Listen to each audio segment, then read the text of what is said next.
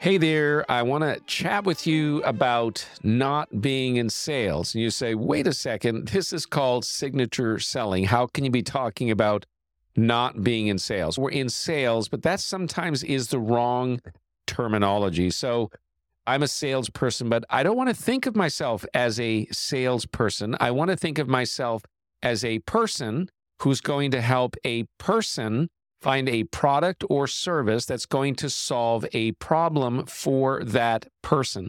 It's not about the sale, it's about helping a person. It's not, I'm going to make a sale, I'm going to help a person. And so sometimes in business, we forget that business is not about products and services, it's about people. So people own businesses, a person or a group of people or many people, but businesses are owned by people. And people make the products and services. They think of the ideas, they design the ideas, they manufacture the ideas, they create the systems, but it's people who create the product and services. And it is people who buy the product and services. So the common theme in business is it really isn't about the product or service that the business is selling. That's what gives them distinction and personality and differentiation and demarcation from other companies and businesses. But at the end of the day, it's really about people who own, people who create products and services, people who distribute products and services, which is sales, and then you have people who buy the products and services. And so we have a tendency to really get caught up in making a sale rather than helping a person. If you'd shift your psychology away from I'm in sales and I'm going to make a sale to I'm going to help a person, you're going to have a very different level of sincerity that's going to flow out of you towards the person that is buying, and they're going to know that there's a different level of sincerity about you. And it's really important to do that. And so stop thinking I'm a salesperson, even though you are, and start thinking of actually helping people. But the more I'm in sales 24 years, you've got to be really thinking not just about who you are, that you're a person helping a person, versus a salesperson making a sale.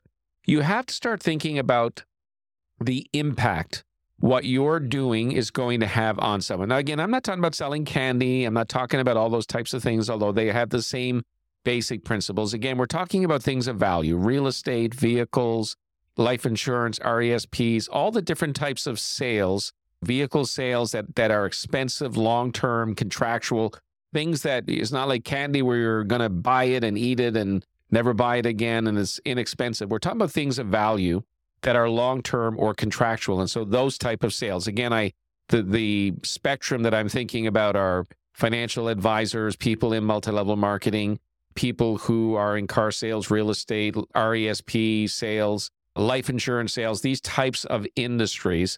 What impact are you having? So rather than thinking I'm going to sell a house, think about what impact is this house going to make in that family's life? If you sell life insurance, not thinking about, oh, I'm going to make a life insurance sale. Think about what impact, visualize it. What impact will this insurance product have on this family in the event of an emergency or something, God forbid, unforeseen happens? What impact will it make? What difference will it make? If you sell a registered education savings plan, what a wonderful thing to sell. Think about that for a second.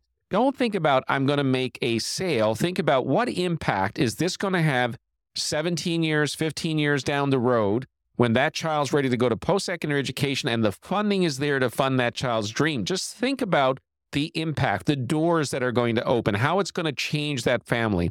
So often we get caught up in the sale or the mechanics of a sale or I made a sale. And rather than thinking about the impact I made, the difference I made, and if we start to think deeply about the impact we're making, it's going to have a very different feel to everything we're doing with people who are coming to see us. We're going to be thinking about the people. What do the people need? Not what do I want to sell, which I was sharing, I believe, last week, but what do the people want to buy? What do the people need? They might actually come in wanting to buy something. And as you do a needs analysis or you begin to get their profile and understand them, do you realize that the thing that they wanted to buy is not the thing that they actually need? And maybe you actually lower the size of the sale in order to meet the customer's need, and you're actually doing them a favor by doing that. So rather than being just focused on getting the best commission, you're trying to get the best product or service for the customer. What if would happen? What would happen if you actually ended up saying, hey, you don't really need to spend that much money. Here's what I think you need, and it's a lot cheaper. That person is going to trust you forever. They're going to tell their friends. They're going to have the water cooler conversations. They're going to have tremendous respect for you. They're going to leave you a great review. And imagine if you duplicate that with every single person that you make. You sell them what they need. Now, sometimes what they need is more expensive than what they want to buy. Absolutely. So the upsell is okay, provided it's what the customer needs. But in sales, we think, I'm going to upsell that person. You shouldn't be thinking that way. You should be thinking, what does the customer need? What do they want to buy? What is their profile? What are their values? What are they looking for? And what should be sold to them? What about this situation that you have something to sell them, but what it is, it ends up not being what they need, and you don't sell what they need? What should you do? You should recommend that they go get what they need somewhere else. Now, think about this. You might lose that sale, but that person is going to forever trust you and pass your name to their friends and family, and you will get other sales. You have to be passionately committed to making sure you're doing what's in the best interest of the customer, not thinking like, I'm going to make a sale. Sure, we use technique. Sure, we train on technique, and there are techniques, but it always has to be done for the best interest of the customer. So start thinking about the impact I'm going to have. What is it that the customer needs? Stop thinking of yourself as a salesperson making a sale or getting a close, because we use all that terminology, and there's nothing wrong with that. But stop thinking that way when you're with a customer. I'm a person helping a person buy a product or service. And so when you start to actually think in that particular direction, everything begins to change in your sales process. People begin to trust you more. They'll give you referrals more. You're going to sleep better at night. Everything about what you're doing instantly becomes better. So who are you? You're a person who helps people find solutions to problems, and hopefully it's your product or service.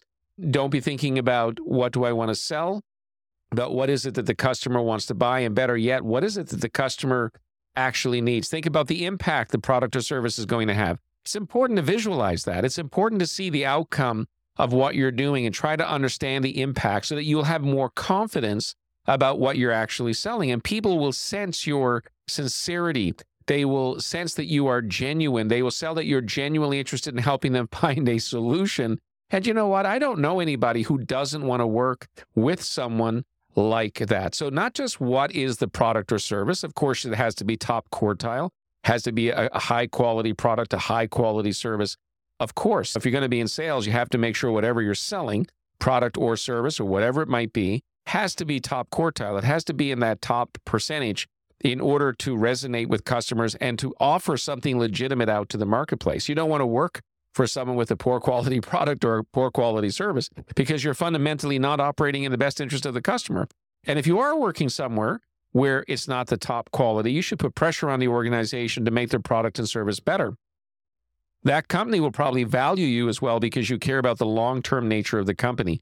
So when you're in sales, but it's more about helping people and you go to the deeper issues of impact, where things are going, what customers need, the best interest of the customer, when you start to operate this way and a company starts to operate this way and everything is about people, not products and services, it's all about people.